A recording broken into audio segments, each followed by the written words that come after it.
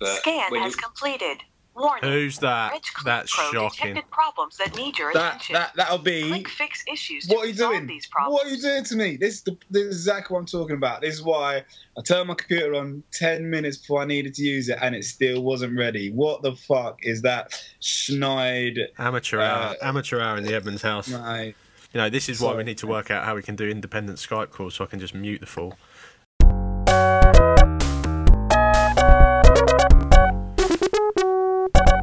Episode 14, week 4 of the NFL season. Martin and Craig are joining me this week. No, Mark, he's off at some conference, I think.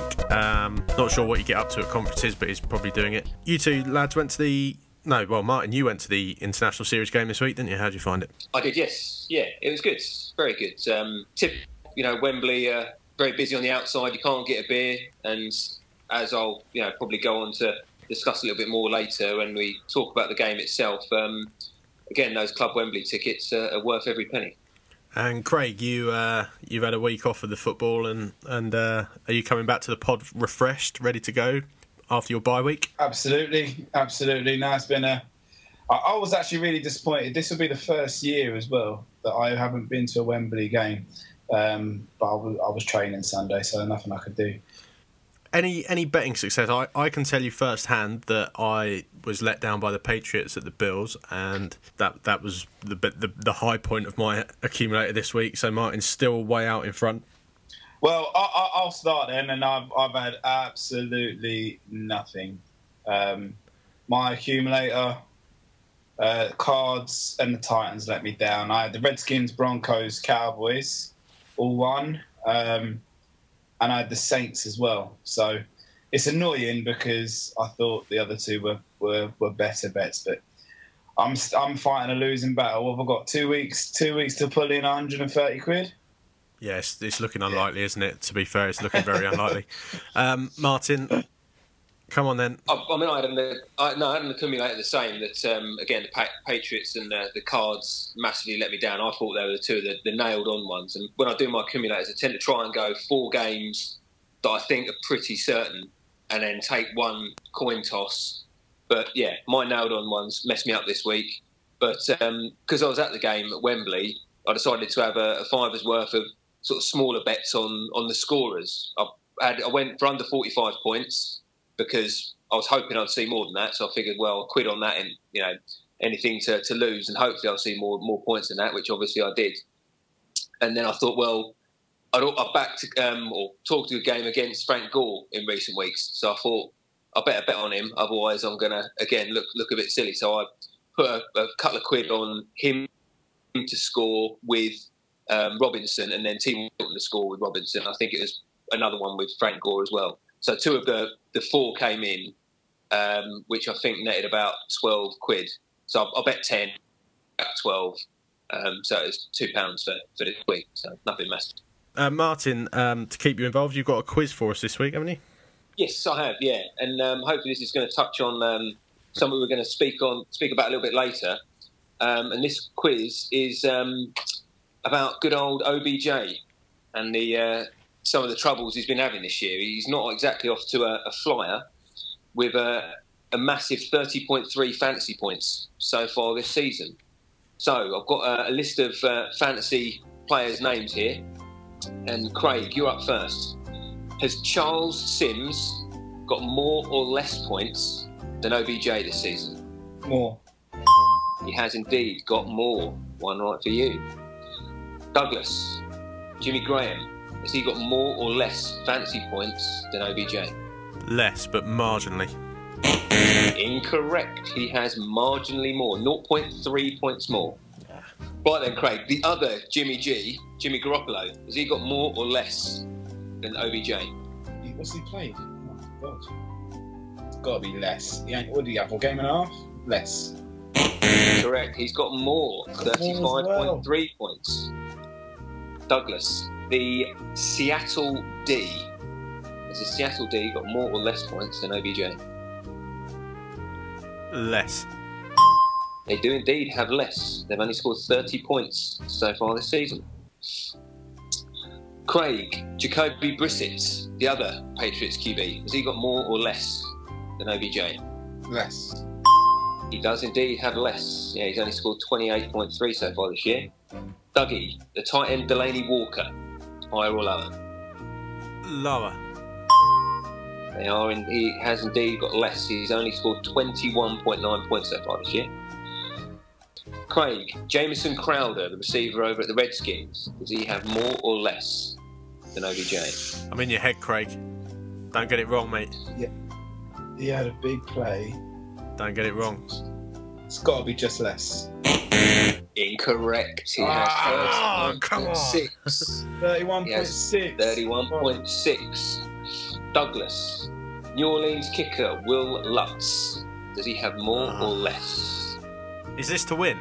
Yes, it is. Yeah, 3 all at the moment. He's got less points. He does. He's only scored 30 points. Douglas 4, Craig 3, and Odell Beckham. If he were putting the rankings for kickers, he'd currently be 18th.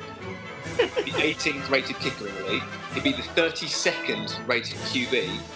The 11th rated defence, and he's currently the 36th rated wide receiver. I mean, I think the only way it's going to be up for that boy, he needs to get his head screwed on. Touchdowns every game if you paid for him first round, otherwise that is a bust.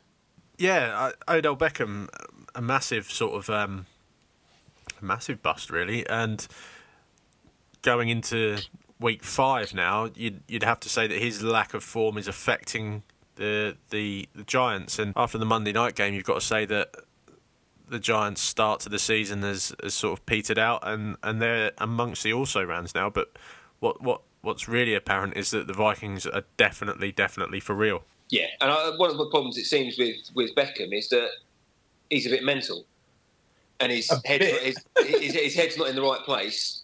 Oh, his head's in a place, and that his head's firmly in his own anus. I mean, literally buried in his own anus. He's believed the Odell Beckham hype, and he feels like he's untouchable now, and it's the behaviour of a brat, really, isn't it? Yeah, he feels like the whole world's against him. He's got that massive chip on his shoulder now, but he hasn't performed enough to warrant all the hype around him, and it is damaging the team. I mean, Victor Cruz has come back, stepped up. No one expected him to be quite as good as he was. Sterling Shepard's looked good, but the star of the show is Beckham. Right now, it's about getting this boy to perform and perform well and perform consistently. You obviously cannot be fighting with equipment on the sidelines. You can't be having temper tantrums in front of all you, literally like a child. I think that he's clearly a talented guy, got so much ability, and actually, I think the Giants' next 5 years really depend on how well that boy plays. He might still have a slow few weeks, but that coaching staff, that organisation need to do something to get behind that man, because he is the best player there. I mean, it says it all that we're here. We're talking about Odell Beckham when the Vikings have literally put the Giants to bed in no uncertain terms, and are sitting at 4-0 in a division that contains the Green Bay Packers, and in a conference that contains the Cardinals, who are faltering, and the Panthers, who are faltering, and we're not even talking about what they did. I mean, what they did and what they're doing is quite special at the moment. I think that partly with the Vikings is because without Adrian Peterson, who's the focal point of that organisation? There's not a JJ Watt on there, a JPP. There's no one that you're looking at and going, right, that is our superstar. We're pinning all of our hopes and dreams on. As soon as AP went down, it's almost like the hype left the Vikings, and they've quietly gone about their business and are now one of the more dominant teams in the NFL. Sam, you can really see why why the Vikings made the move for Bradford. We talked about that at the beginning of the year and asked some questions about what on earth are they doing? Have they overpaid? When obviously, clearly, they knew they got a chance to win this year, with or without Peterson, it would seem. We just need a quarterback who's going to do us okay, who's going to pick up the playbook, who's going to be an immediate leader and not make mistakes. And he's doing that. That team is a real, just under the line. And if they can go like that for another 3 or 4 weeks, rack up another 2 or 3 wins, and that is a team to be reckoned with, no doubt. Do we think a quarter of the way into the season that the Vikings are true contenders? Do you think they're going to be there in the shake-up at the end of the season? I think if Sam Bradford doesn't turn the ball over, I think, and they, over the next 4 weeks, manage to rack up another 2 wins, I absolutely think that. I mean, they're a playoff team anyway, but I think certainly 2 more wins over the next 4 weeks, and that's a team going deep for me. Yeah, I'm thinking they need to get a little bit more out of their running game. They can't rely on Bradford too much. They obviously didn't get anything at all out of AP before he got hurt, and they're not getting anything much out of McKinnon and Asiata at the moment either. So I think if they can just find a bit of a running game, then you look at that model they've got, and it almost seems to be like a carbon copy of what the Seahawks did a few years ago. You've got, reliable QB play. You've got an outstanding defence. You add that running game, and I think you've got, this year's equivalent of the, Legion of Boom Seattle team that we've seen over the last few years. Yeah, McKinnon seemed to turn a bit of a corner last night. He scored a touchdown, but yeah, they do need more out of that. I mean, a team that are getting more out of their running back of the Cowboys. It seems that Elliott has finally worked out that he's got an all-star offensive line in front of him, and taking advantage of the 75 carries he gets every game. Cowboys managed to hold the 49ers to just a field goal in the second half to wrap up. Fairly unconvincing win. Would you agree? I don't think so. I've got a vested interest. I own Ezekiel Elliott, and I've given the fact that all my big name starters outside of Elliott, my truck is firmly hitched to Zeke. But you know what? I actually think the game against the Niners showed Elliott growing into a running back. I'm not so sure, and I said it before, I'm not so sure this offensive line is as good as we have deemed them to be. What I did like is Elliott shaking a tackle, putting his foot in the ground, making the right cuts, making the right reads, some great play on pass pro, which is a good thing for fantasy players because it means he's in the game. I really like the Cowboys at this stage. We talked about the Niners the other week and questioned, is that defense back? Well, Zeke was able to run all over him, and I think that the lack of a big play and no dares is obviously going to hurt anyone. But moving down the stretch, you've got to start asking, is Romo going to come back in? Because Dak Prescott is doing the business at the minute. It's not a bad situation at the Cowboys. I mean, one of the things you're saying about the O-line is Lyle Collins just got placed on IR, didn't he? Their left guard. So you've got one of the superstars, but I mean, it shows the depth in that the starter they had from a couple of years back is now the replacement. So you've got essentially a starting caliber O-lineman to come in for a guy that's been put on IR, and I think that's probably his season done. He had surgery or whatever it was on his toe. What we've seen, I think, is just progress. He's come in, we saw he had the tools to do the job, but he's just learning how it all works at a game that's played at a slightly different pace. And as for the Dak Prescott, Tony Romo thing, as soon as Romo's fit, he's coming back in there. It's Romo's team. He'll be back as soon as he can be. Would it make sense for the Cowboys to start listening to offers for Tony Romo? You talk about that team, America's team. They have not won the NFL in many, many years. This is not a team that has won anything recently. Do they get as much as they can for Romo and let the young boys give it all they got this year? It would be someone in a Minnesota Vikings-esque situation whereby you've had a catastrophic injury to your starting quarterback at the beginning of the season or pre-season, and you've got window you can see closing. That situation, I can see them getting something for him, but it needs to be a very, very specific circumstance for it to work. By that token, you are saying there are no teams currently within the NFL who need quarterbacks, and you're never going to get anything from him later. To me, there's no value in trading any asset for Tony Romo because he's got 1, maybe 2 years left, and both of those years are going to be injury affected. Doesn't matter if a team needs a quarterback, they're not going to mortgage the farm for an injury plagued 35-year-old bloke. The Vikings paid a first round, never been successful, Sam Bradford. Yeah, I'm not saying, but it's because the circumstances were such. They knew that there are no other teams like that. There's no other teams in the Broncos. No, but the Denver Broncos have shown that they can win with Trevor Siemian or they're Paxton Lynch. They don't need to mortgage the farm because they're not reliant on a quarterback to win the matches. I'm not saying mortgage the farm. I'm saying what can let's get? I'm saying they won't get more than the seventh rounder. They wouldn't get. I think if you put it on the table, I think there are at least 10 teams who would be sniffing around. So what would you pay for him? I reckon a second or a third rounder, depending on the situation. I think Martin makes a good point. I think that it has to be situation. But Tony Romo is a better quarterback than Sam Bradford. But would Tony Romo want to go anywhere else? If the Cleveland Browns come knocking and he looks to go, hang on a minute, don't want to get the shit kicked out of me behind some utterly rubbish O-line, I'm not going to last a week, let alone a season. He would probably, I would hope, go, look, you know what? If it's not an opportunity to win one, I'm better off riding off into the sunset and saying, you know what, I've had a good career because I don't need to be getting killed and end up in a wheelchair behind some rubbish O-line like RG3.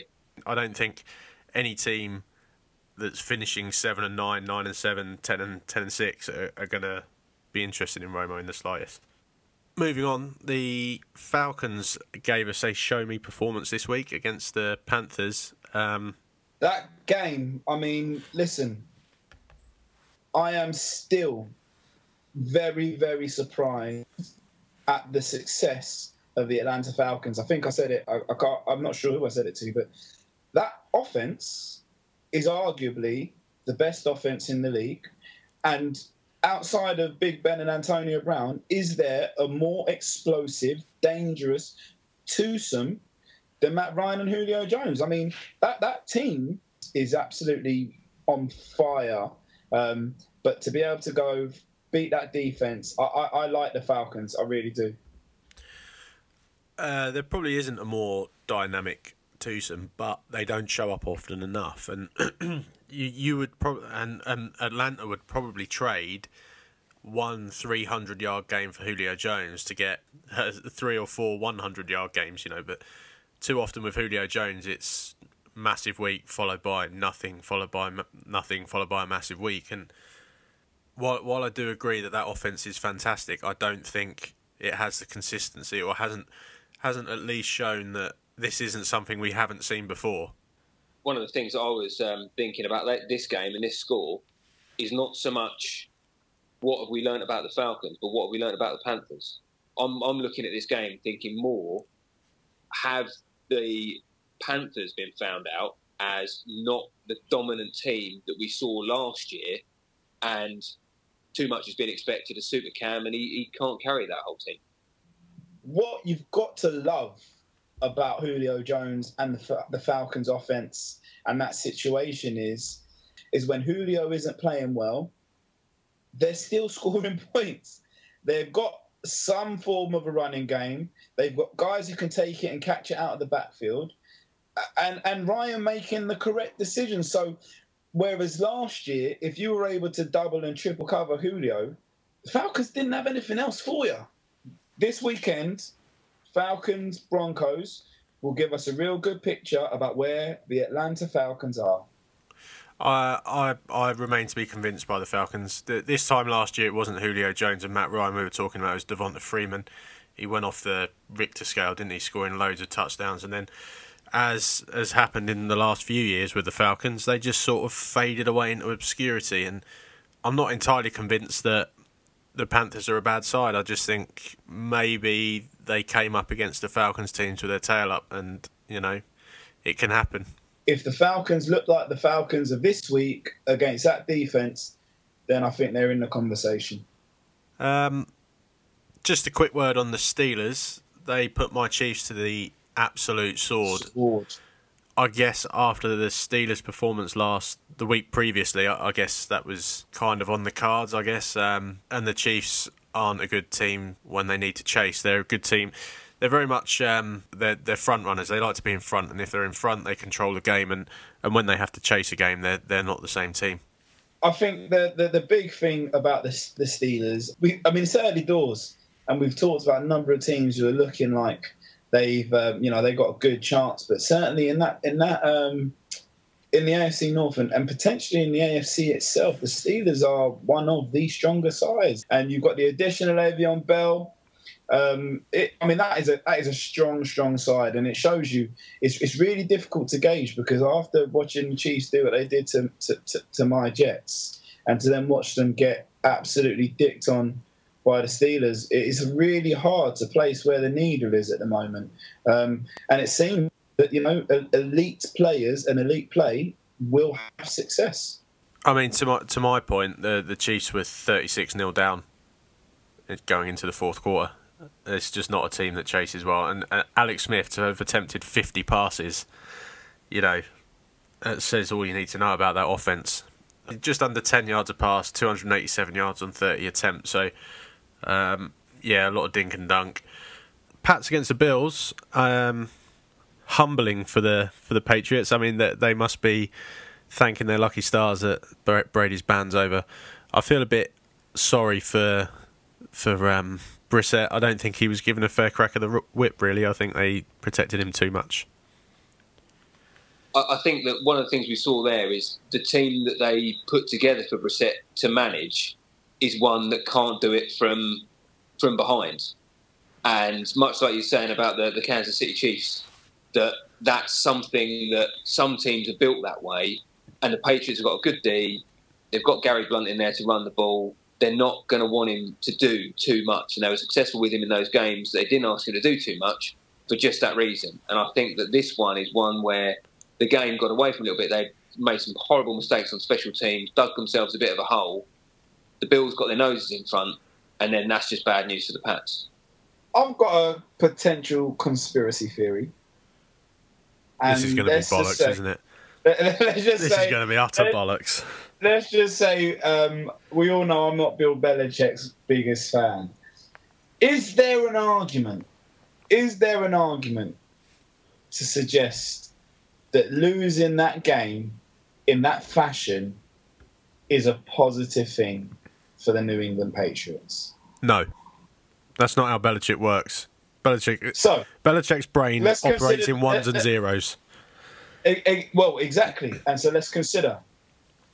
You have, a number of unknown or rookie quarterbacks who have somehow managed to have some reasonable success.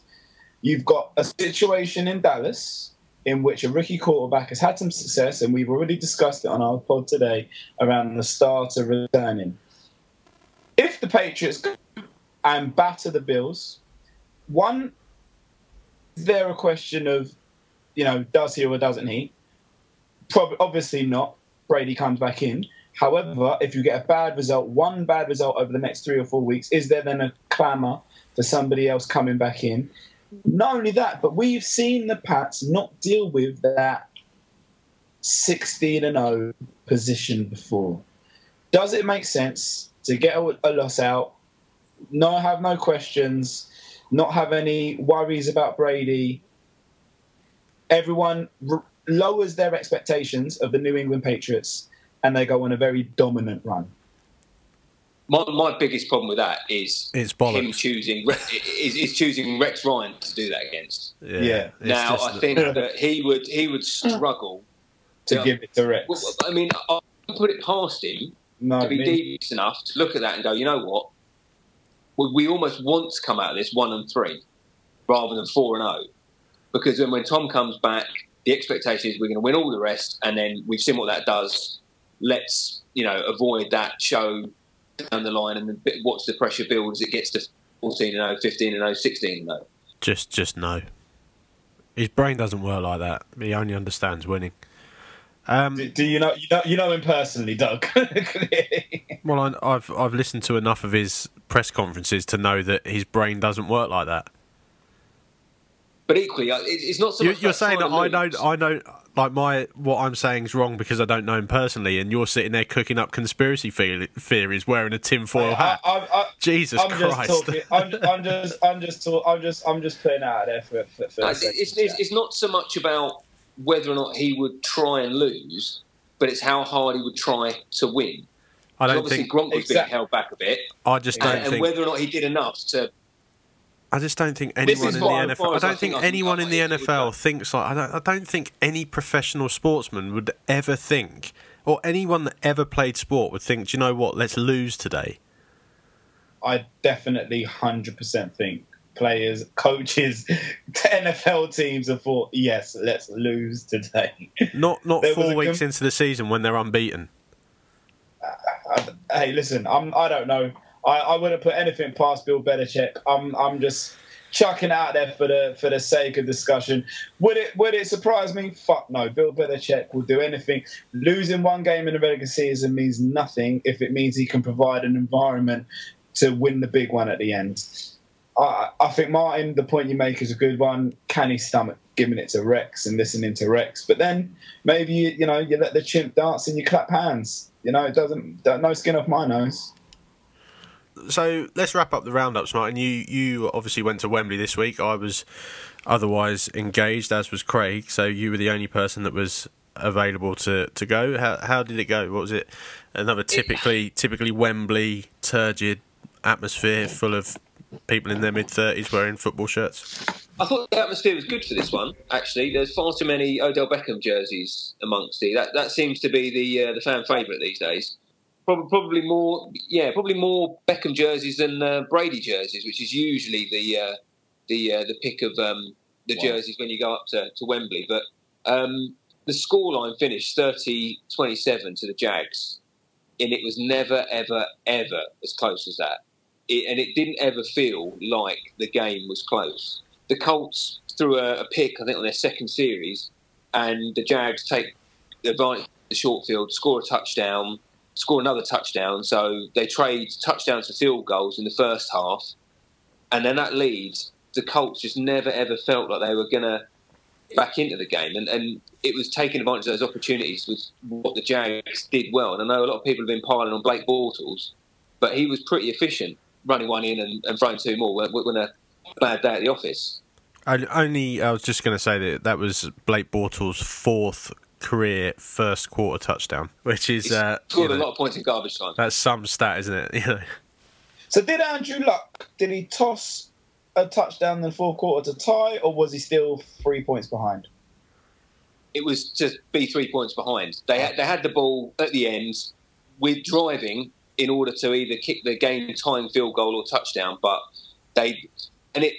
when I say it didn't feel close, it always felt like the Jags were trying to throw it away rather than the Colts chase the game. Does that make sense? When you've got a 17-point lead, some of their play calling and some of the mistakes that were made just really felt like it was an implosion of the Jags rather than the Colts getting good and getting some momentum. It just felt like one team was trying to lose and the other team just didn't know how to win. With the Jacksonville Jaguars, that makes absolute perfect sense. Yeah, it does. And when you look at the production of both teams, I mean, they were almost identical. It was really down to sort of the mistakes in that they both had 23 first downs each, identical. 11 of them were passing, identical. 7 rushing, identical. And 5 penalties. They took advantage and scored touchdowns. The Colts got field goals, and then it just ran away from them. And then the Jags tried to lose it at the end.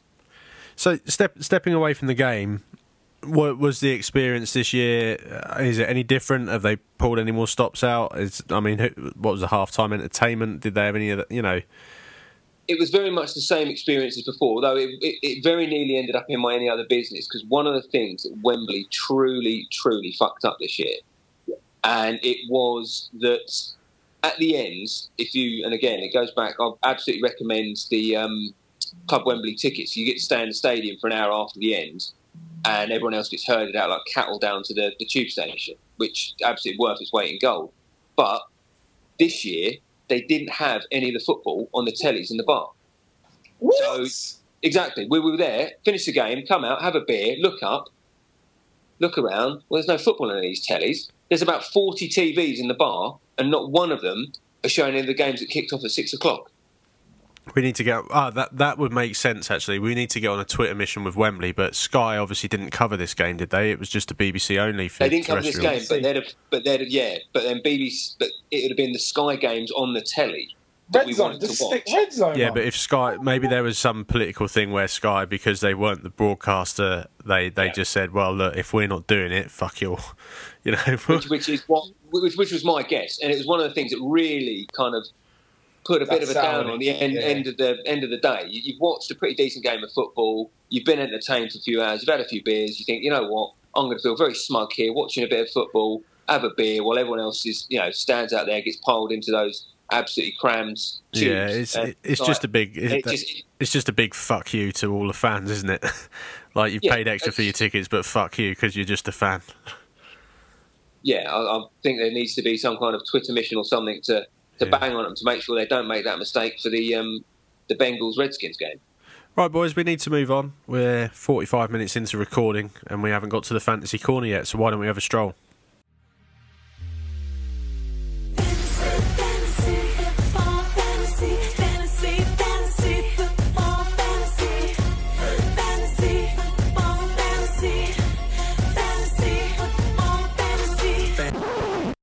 So, yeah, the big news this week on the corner is that Julio Jones, 36 points. If you add him, 300, nice.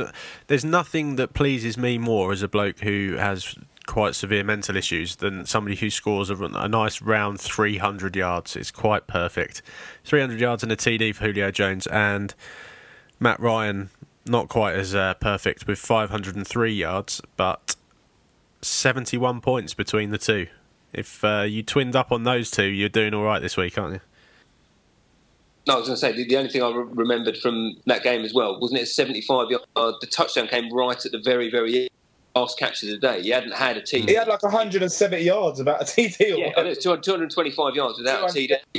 And then he scores a 75-yard touchdown at the end to round everything off beautifully. And, okay, that would have been a pretty decent day at the office, fantasy-wise, but all of a sudden it goes from pretty good to, absolutely stellar, which is literally half of this season's points for him in that game.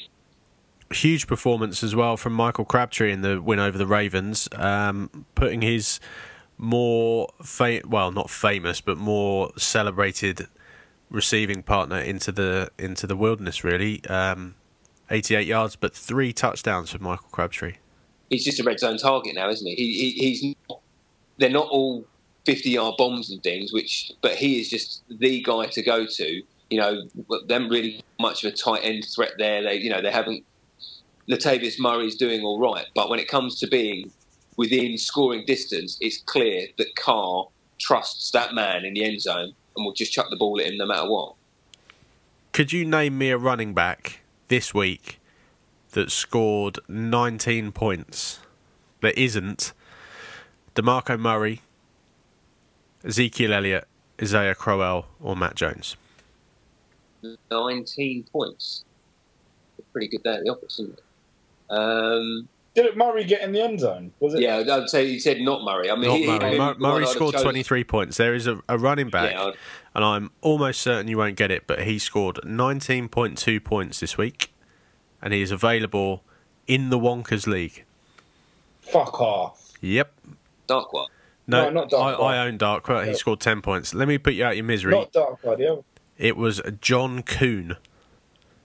Oh, yeah. He had He's a fullback, technically. He had a total of 12 yards and 3 touchdowns. 3 touchdowns, yeah. That is a day at the office, isn't it? Or, yeah. Anyone picking him up? Someone will pick him up. Someone will pick him up in our league, without a doubt. No, he won't. I guarantee you, someone will pick him up. He will be the most added. That's his one game. He will be the most added player on NFL.com this week. I guarantee it.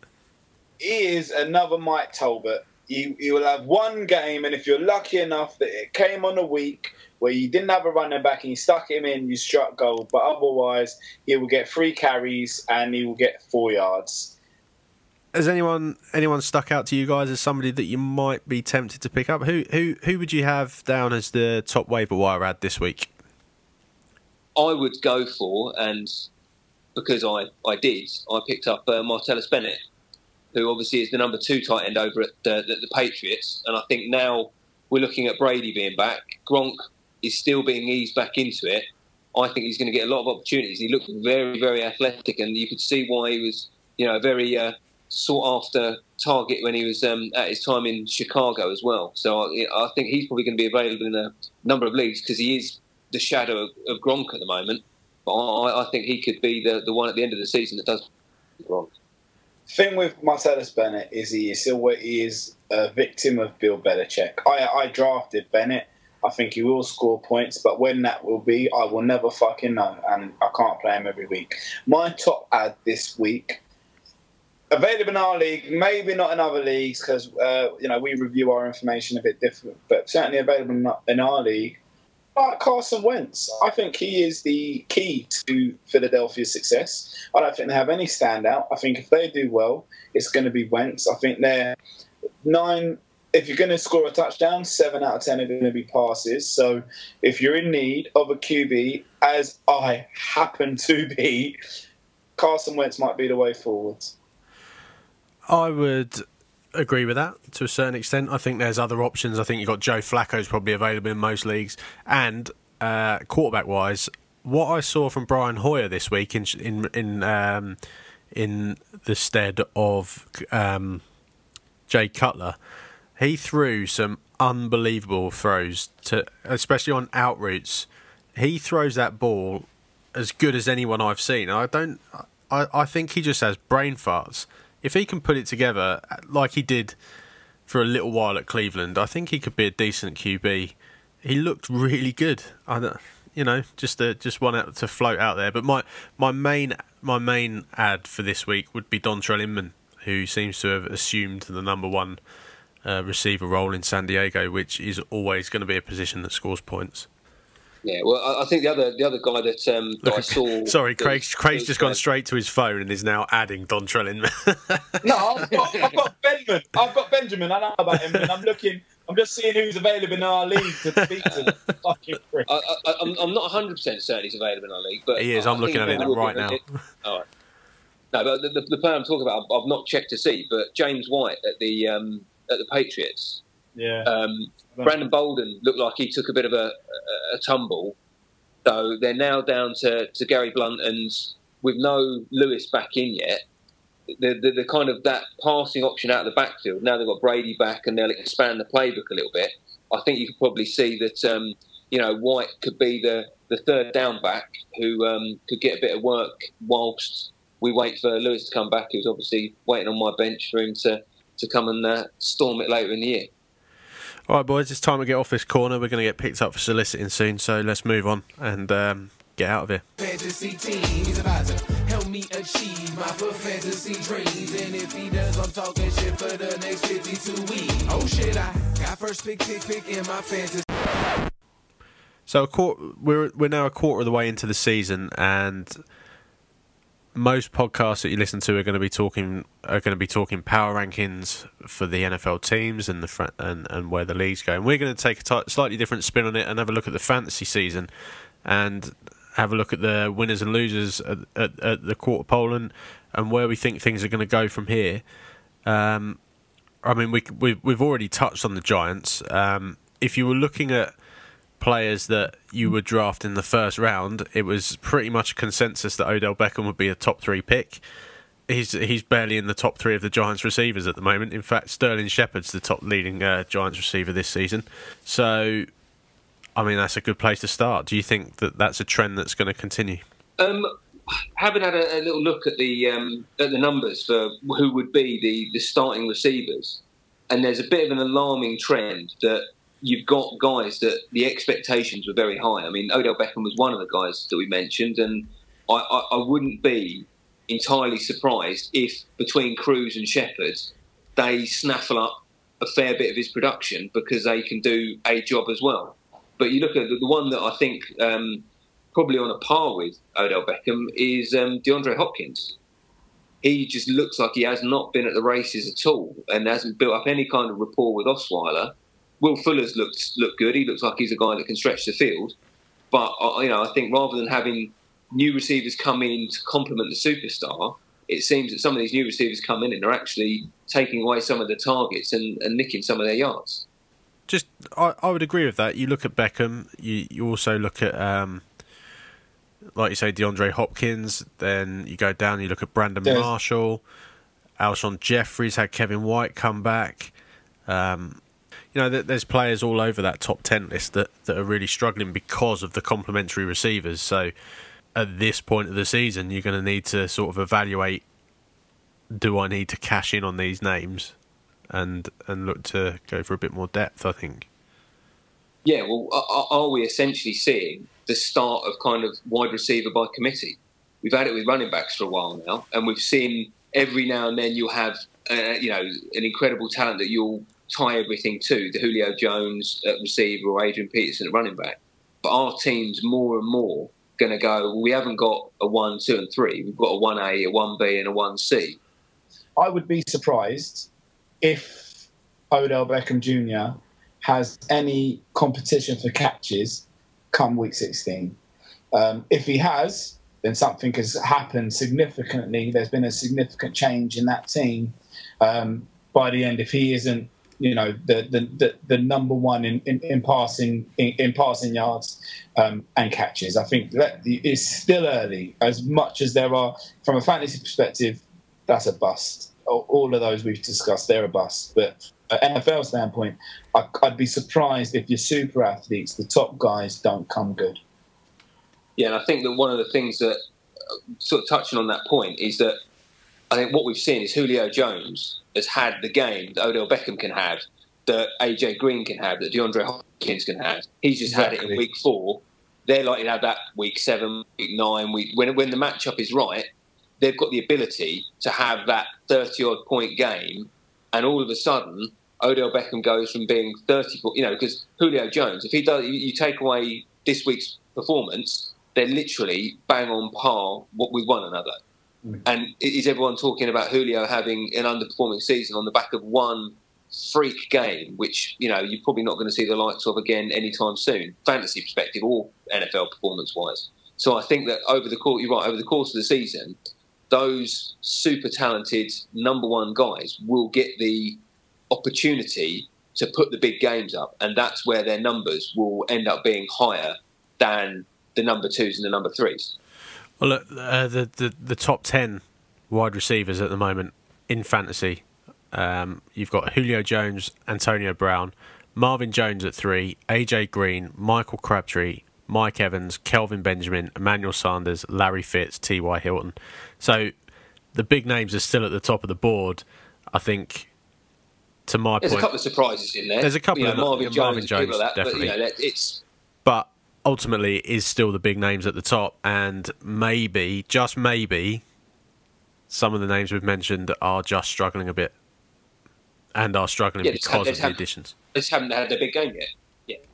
Moving on to just a few more, just to go on to keep on the surprises sort of front. You look at the top of the running backs board, and have you seen the top 5 running backs this season so far? Without looking, I'd say it would be Shady, Zeke, David Johnson. Yep, David Johnson. He's had a good start. Sam, is that for us? Zeke. 3. You've gone Ezekiel Elliott, Sean McCoy, and David Johnson. Give me David 2 more. Murray. DeMarco Murray. Yeah. Miller's had lots of touches, but I don't think he's had that many yards or TDs. Let me just put you out your misery. You've got top 5. DeAndre Williams. Top 5. DeAndre Williams. There you go. DeMarco Murray, Melvin Gordon at number 2. David Johnson. That's been a really good. Yeah. Carlos Hyde at number 4, and Isaiah Crowell at number 5. Yeah, that's Murray was the 21st running back taken overall ADP, and Gordon was the 30th. So some people have got some serious value out of those picks, and I wouldn't mind betting there's a few leagues out there where Crowell's still available because he's gone completely under the radar because of just how crap the Browns are. Well, in our league, I'm pretty sure Gordon went for the first 3 weeks and only got put in this week. So, that's a massive turnaround. He's got 6 touchdowns already. 6 touchdowns already. Yeah, and 6 touchdowns in the first 4 from 0 touchdowns last year. And he came into last year with a significant amount of hype. Nothing this year. But, you're laughing if you picked him, although as I say, we know that he was taken in our league and probably hasn't. You're probably kicking yourself that you've left so many points on the bench with him. Well, he's also one of the ones that's going to benefit going forward of an injury, isn't he? Because Danny Woodhead getting knocked out helps. He's now all but every down back rather than losing the odd goal line carry and things like that to Woodhead, because that was always one of the problems with Woodhead. He'd go in there for the goal line touches, and his points were always inflated with TDs right over yards. But I think that's going to change, and if Gordon's going to be the red zone back, we're going to see even more points from him. Who would you point out as players that have massively let you down? I mean, excluding the injuries. So if you exclude the season-ending injuries, I mean, I can speak from personal experience that Doug Martin and Thomas Rawls are going to have people pulling their hair out. But who else would you say has let their owner down? Well, I'll jump in, and if you did what I did, and my strategy was get myself a couple of solid backs, because I've lost leagues in the past by not having solid backs. Take some flyers in your receiving core, but you want one stud guy. And my stud guy never saw a down. I happen to be 3-0 before this weekend, 3-1 now. Really looking forward to getting Josh Gordon back next week, going in and slotting in and getting me 10 points a week minimum. And the guy is in rehab. I mean, come off it, mate. Come on, Josh. Like, we're not playing fantasy football out here. Jesus, man. Jesus. The guy that I want to talk about is Gronk. He's the number one tight end in football, average draft position in the top 10, so he's definitely a first-round pick, and he's done absolutely cockle. And now he's got 1.1 points. What are you talking about? He got a whole 11 yards in the last game. My mistake. I'm sorry, but now he's got serious competition for touches with Marty Bennett in the tight end mix as well. And I think you'll see a lot of those two tight end looks that you saw from New England when the murderer was still playing for him. Ray Lewis played for the Patriots. No, the other murderer. Yeah. Oh, sorry. The one that was sent for the one that was suspended went to prison. Went to prison. And he was never caught doing drugs, but I bet he loved drugs. He probably almost certainly loved drugs. But Gronk is going to have to pull something out of his arse, isn't he? He's got a lot. He's a mountain to climb to get back up there. I mean, Olsen currently looks like the pace setter for the tight end position. It's a real mixed bag there, because there's a good number of guys that are getting that they're already at that sort of 40-ish points. So he's got a mountain to climb to get anywhere near that. I managed to pick up Jimmy Graham a couple of weeks ago, and I'm very happy with that pick. I think he's going to be. Yeah, well, hey, what does that say? Well, I'm quite happy with that. I think he's going to become more. I think he's going to become more of a feature of that offense moving forward. I think with the Christian Michael as well, that's not a bad addition. I think you got him, didn't you, Martin? I think that he saved you this week. I'm sure we'll talk about it when we talk about our league. But that addition was a significant one. But I like Jimmy Graham and I like Christian Michael. Christian Michael's only good until Rawls comes back, because it's not a competition there. They like Rawls. They don't like Michael.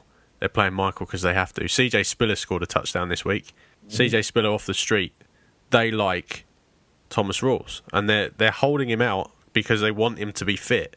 They want him to be fit and firing because he's their guy. He has to be fit. Yeah, he does have to be fit. But I think Christian Michael's run will end as soon as he's back, because I believe that they think he's the guy that they want. For me, the only guy that's been a little bit disappointing so far, and it's probably a symptom of a very poor offence, close to my heart, is Jarvis Landry at the Dolphins. That whole offence has been an absolute abortion. He's had more receptions in the first couple of years than anyone. He's just so talented, but you just see the offence falter time and time again, and not give him enough opportunities to generate what he could do. It's just absolutely sickening to see a bloke that talented not get the chances. Well, Ryan Tannehill's got a lot of questions to answer. I mean, I don't know what's happened to this guy. So a lot of problems over in Miami. And they can't run the ball, which is the other problem. Yeah, I'm just going to wrap it up. The last player I want to talk about, and we should talk about it after what you said, Craig, is Terrell Pryor. He looks like a genuine player, and it's a shame that Josh Gordon's not there, because I think that would have opened it up even more for Terrell Pryor. He's a surprise, and relating that back to the Ryan Tannehill thing. Tannehill was a college receiver. Pryor was a college quarterback. And it would seem that the transfer from quarterback to receiver is a lot easier to make than the transfer from receiver to quarterback. I don't know what planet you live on where you think that a college receiver is going to make a franchise QB in this day and age.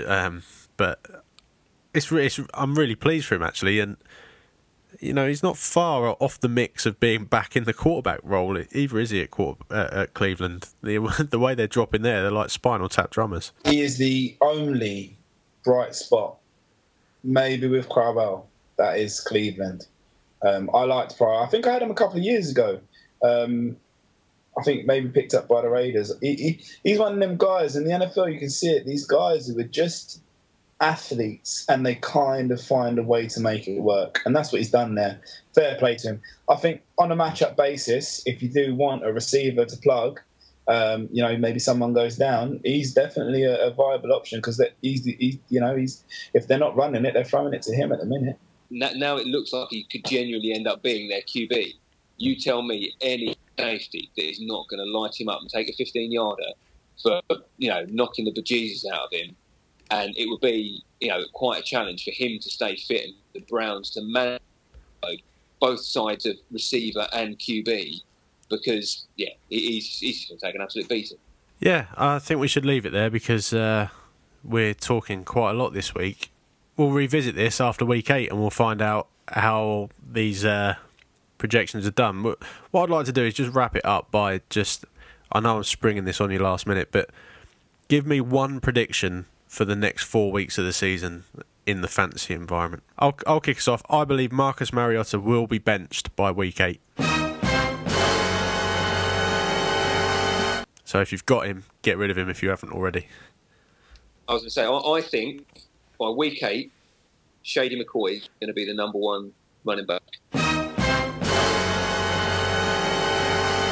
I like that. That's a good shout. The way the Bills are using him, the Wildcat and all that kind of nonsense they were doing at the end of the Pats game, he's getting a lot of touch. Looks so good running the ball. Really, really good running the ball against a good D. So I think he is going to be, by week 8, he stays fit, he's the number 1 back in football. I'm going to go with Carson Wentz having scored top 3 level quarterback points. Top 3 quarterback, Carson Wentz. You heard it here first. Go and pick him up. All that remains then is for us to move on to the one-sentence previews. And Martin, pick me a song for this week. I would like Douglas, Smash by The Offspring. Taking it back to the mid-90s with Smash by The Offspring. Here it is. Let's start. Cardinals at 49ers. The bottom feeders of the NFC West face off, and it's the Cards that start the climb. Patriots at Browns. Brady's back, baby. Eagles at Lions. Carson Wentz bandwagon rolls into Detroit. All aboard. Titans at Dolphins. The only competition these two QBs are in is which will get their coach fired first. Redskins at Ravens. Ravens take on Skins for the battle of football relevancy. Texans at Vikings. Brock improved in the last game. Time to regress versus that Vikings D. Jets at Steelers. With Revis Island looking more like a leaky caravan in Margate, hard to see how the Jets secondary contain arguably the most explosive offense in the league. Bears at Colts. Could these two muster one solid defence between them? I don't think so. Falcons at Broncos. Dominant defence versus explosive offence. Winner of this one puts himself right in the frame for Super Bowl contender. Bengals at Cowboys. Does that continue? Greatest QB run of all time. Bills at Rams. After 2 good wins, expect the Bills to let everybody down. Chargers at Raiders. Philip Rivers to hand the torch of best QB in the division to Carr. Giants at Packers. The Giants aren't for real, are the pack. Buccaneers at Panthers. Turns out Super Cam can't do it all himself. And that is your Week 5 one-sentence preview done and in the books. Let's wrap things up. Any other business, Craig? Quick one from me. If you're still watching shit like X Factor, shoot yourself. I will temper that with a very mild, if you have children between the ages of 5 and 9, maybe they can watch it while you're ignoring it in the background. Otherwise, I couldn't give a shit. Jesus Christ. The move to celebrity culture and the fact that we just like this, watching people rise and fall, how infatuated we get with it is ridiculous. I haven't watched a single second of it, and I have a son who's 7. It will not play in my house. I can't stand it. Yet, I do have social media, and apparently, Louis Walsh made a bad decision. No fucking shit, Sherlock. This programme is dead and buried. Should have been off the air 10 years ago. Move on, people. It is awful. Yeah, makes money though, doesn't it? That's why it's on telly. Shit though, innit? Yeah, really, proper really shit. My wife watches shit. It's shit. Proper shit. Yeah. Proper shit.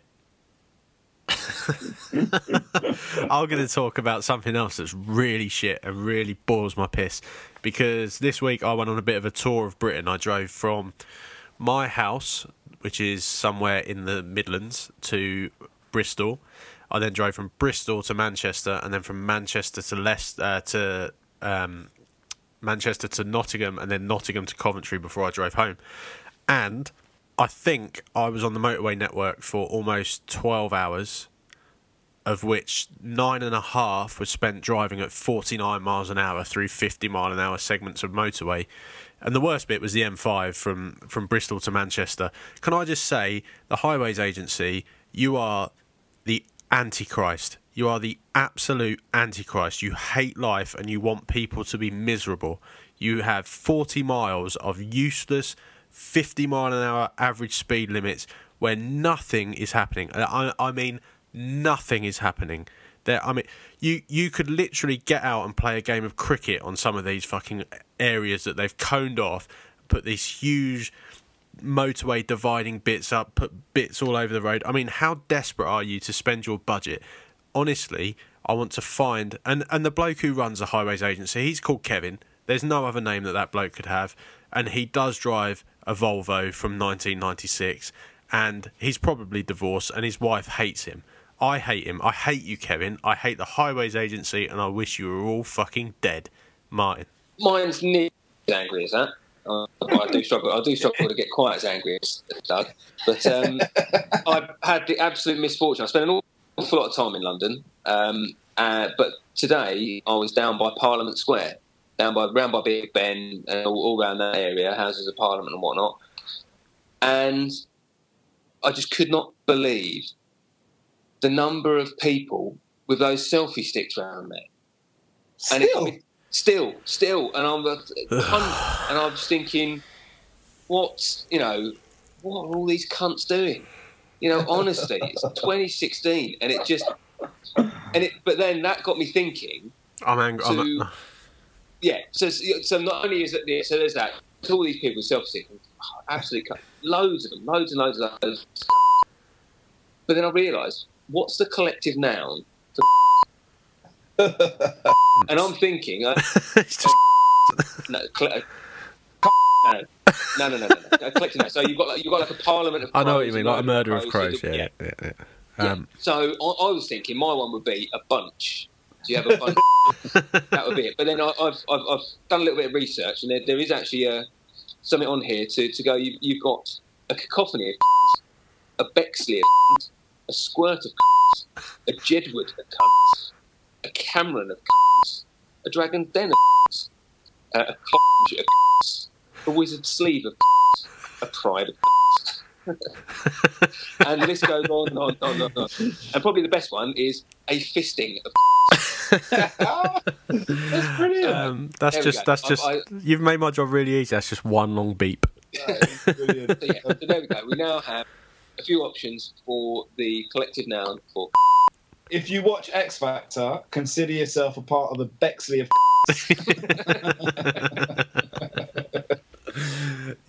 on that bombshell, that was quite an aggressive any other business this week. On that bombshell, we're going to leave you. Enjoy week 5. There's some good games. There's some not so good to get.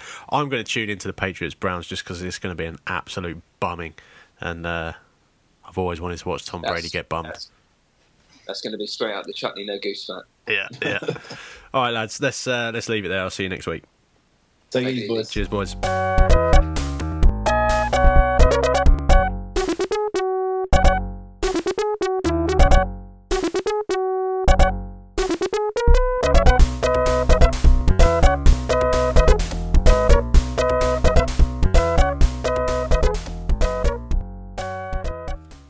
Okay, so this is the bit for the hardcore fans and the other guys in the league. So we're week 4 now, and after some weeks of massive scoring this week, calm down a bit considering the amount of high scoring players there was this week.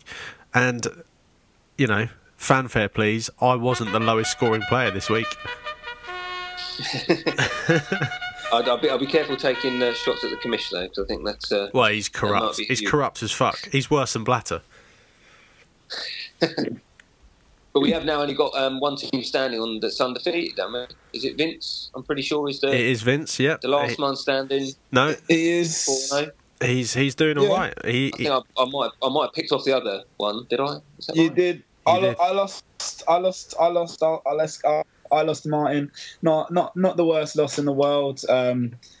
It's a tough one. Like I said, I mentioned in the pod, your running back came through, and disappointing. Again, I'm having serious quarterback struggles. Quarterbacks killing me. Yeah, you got to look at it. If you score 70 points, you can't really expect to win. I mean, I didn't score massive, but no.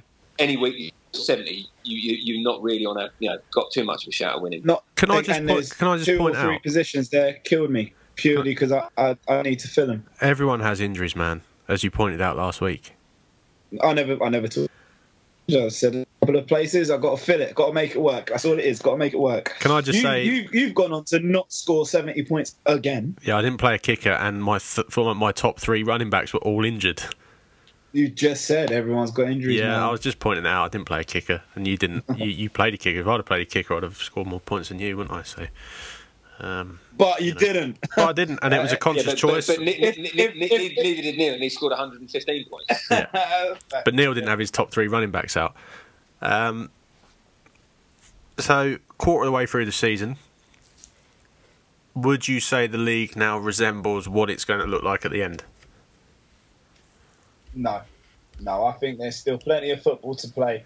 I mean, outside of the Learners, who I think are the premier team in our division at the moment, and you've got to look at that team. I mean, I think we've probably mentioned it, but you look at this team where you've got your quarterbacks, Rodgers and Ryan, Pickham, your running backs, Forte and Crowell, laughing, Jones and McKinnon on the bench. But then you've got this receiving core of Antonio Brown, AJ Green, and the emergence of Stephon Diggs. I mean, that is just a Vikings D. Can't see many teams competing with that. If you go against the Learners, you need to hope that they have a bad week on a number of fronts, because that is a strong side. And a few teams on a bye by the sound of it. Let's have a look at who the Learners are playing for the next few weeks. We've got coming up, they've got the Passers, then they play the Big Brown Bears, Martin. So I wouldn't bother packing your pants that week. They play the Black Dragons and the Sioux Girls. Is that week 6 or? That is week 6. That's moving week, so as it's known. Lewis could be back for that one, couldn't he? Possibly, but I don't think he will. I don't think there's been no noises that he's going to be on track or anything like that, is there? Yeah, we're moving into the sort of interdivisional games now. It's when it gets fiery. I think you're looking at, in our league, you've got to consider the Heroes as well. I think the Heroes have got a strong side. Bye weeks over the next few weeks could hurt them, but a side with Bell, I think if you've got Bell, you're happy days. I think Hill has been impressive. He's also managed to get Bernard and Williams. And I think that in itself, I think there's going to come a point this year where if you've got Williams and if you've got Bell, I think you're going to be in a position to be able to play both of them. So I think even though they're 1 and 3 at the moment in our league, I think the heroes with that running back core, Odell Beckham as well, who at some point surely has to come good. There's Bryant, another one in there. I think that's the team that I'm looking at, and I think it's got some big players to come good. Just realised that obviously, Craig, you're currently topping the table for our the national division, but you'd be the lowest scoring team in the international division. Points scored so far. Yeah, all of them. Sorry, and some of them significantly more. You know, bloody hell, the Randy Lerners have got 140 points more. Well, didn't he score at one point? Didn't the Lerners score 115 points and not win? I mean, you can only see your team out as best you can. Oh yeah. Match up with the week. And I think we said at the beginning of this podcast, if you set your team out to score 100 points a week, you give yourself a chance. And it's about matchups. You know, you plays everyone, and you play people in your division twice. You know, if it falls on the right week, it falls on the right week. It's the teams that are built to last. You will see who's picked not only the studs who are going to turn out to be studs, but those who have picked the unknowns who end up being studs. And I'm struggling to look past the Lerners and the heroes at this point in the NFL season. So let's talk about. They're still 2 games off the pace as well, aren't they? They're exactly 1 and 3.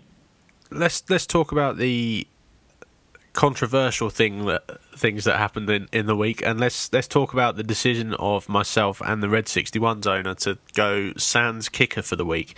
Created quite a lot of debate on WhatsApp. I'm not sure I really understand why. It didn't affect anyone except me and Neil, really. So what was the beef? The one bit I didn't like about it is the fact that essentially you discussed it ahead of time, and there's essentially a collaboration between 2 teams as to what's happening. I mean, I know you asked me playing no kickers. I didn't respond because I don't think I should tell you how to set your team out or what you should do. You made the decision to do that. I would have done whatever I would have done, but I don't like the situation of should me and Craig next week go, well, should we play without a QB? Should we play without a defence? And having the individual collaborations mid-season. Why is that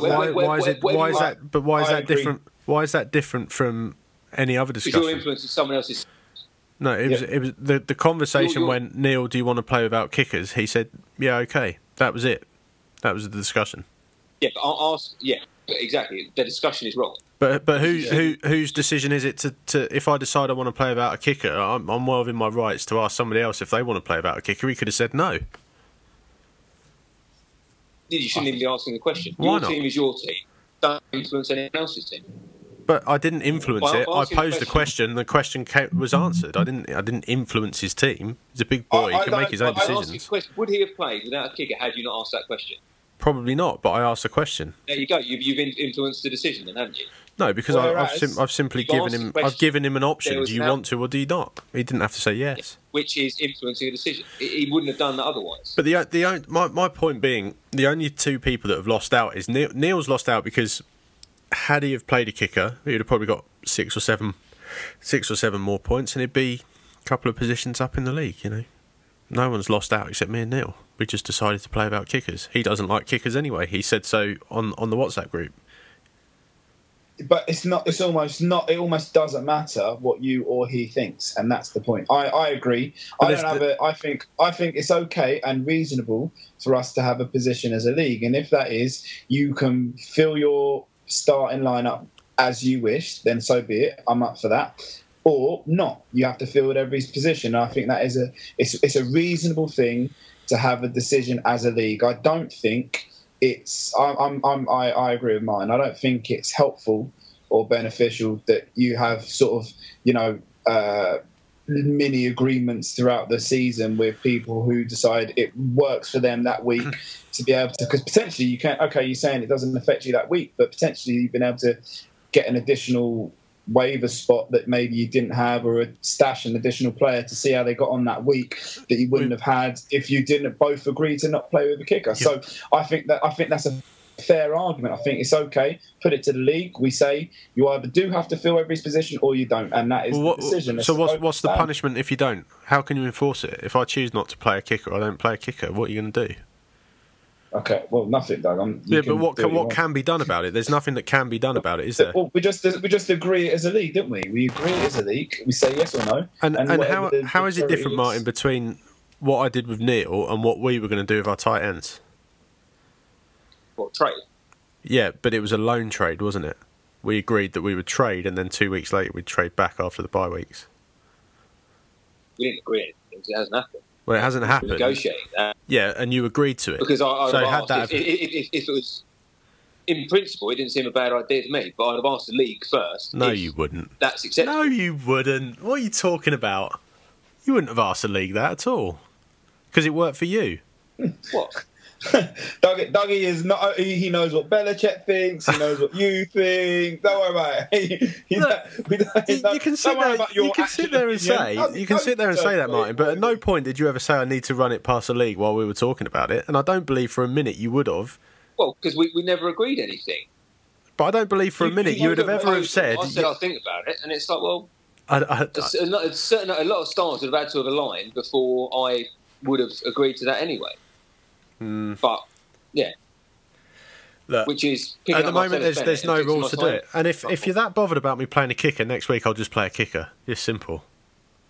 Well, it's not that's not the issue. Doug. Yeah, no one's saying that's the issue. The only bit is I don't think it's right is having gentlemen's agreements between teams that can influence things down the line. It doesn't affect anyone else other than us. It does. It affects everyone because by you two doing that, there's potentially a player on your roster today that wouldn't be there that I or someone else could have picked up because you'd have dropped someone to play a kicker. And little gentlemen's agreements like that have consequences for the entire league, which is why a decision needs to be made and it shouldn't be done behind closed doors between parties. Which is exactly what we just said. Yeah, I just don't agree. And I think if it worked for you, you'd do the same thing, personally. But whatever. And maybe I'll be in the wrong if I did, but I don't think I don't think it's right. I don't. Yeah, that's okay. All right. Well, we'll leave it there. We'll chat again next week. Cool. All right. Take it easy. Cheers, boys. Bye. Laters.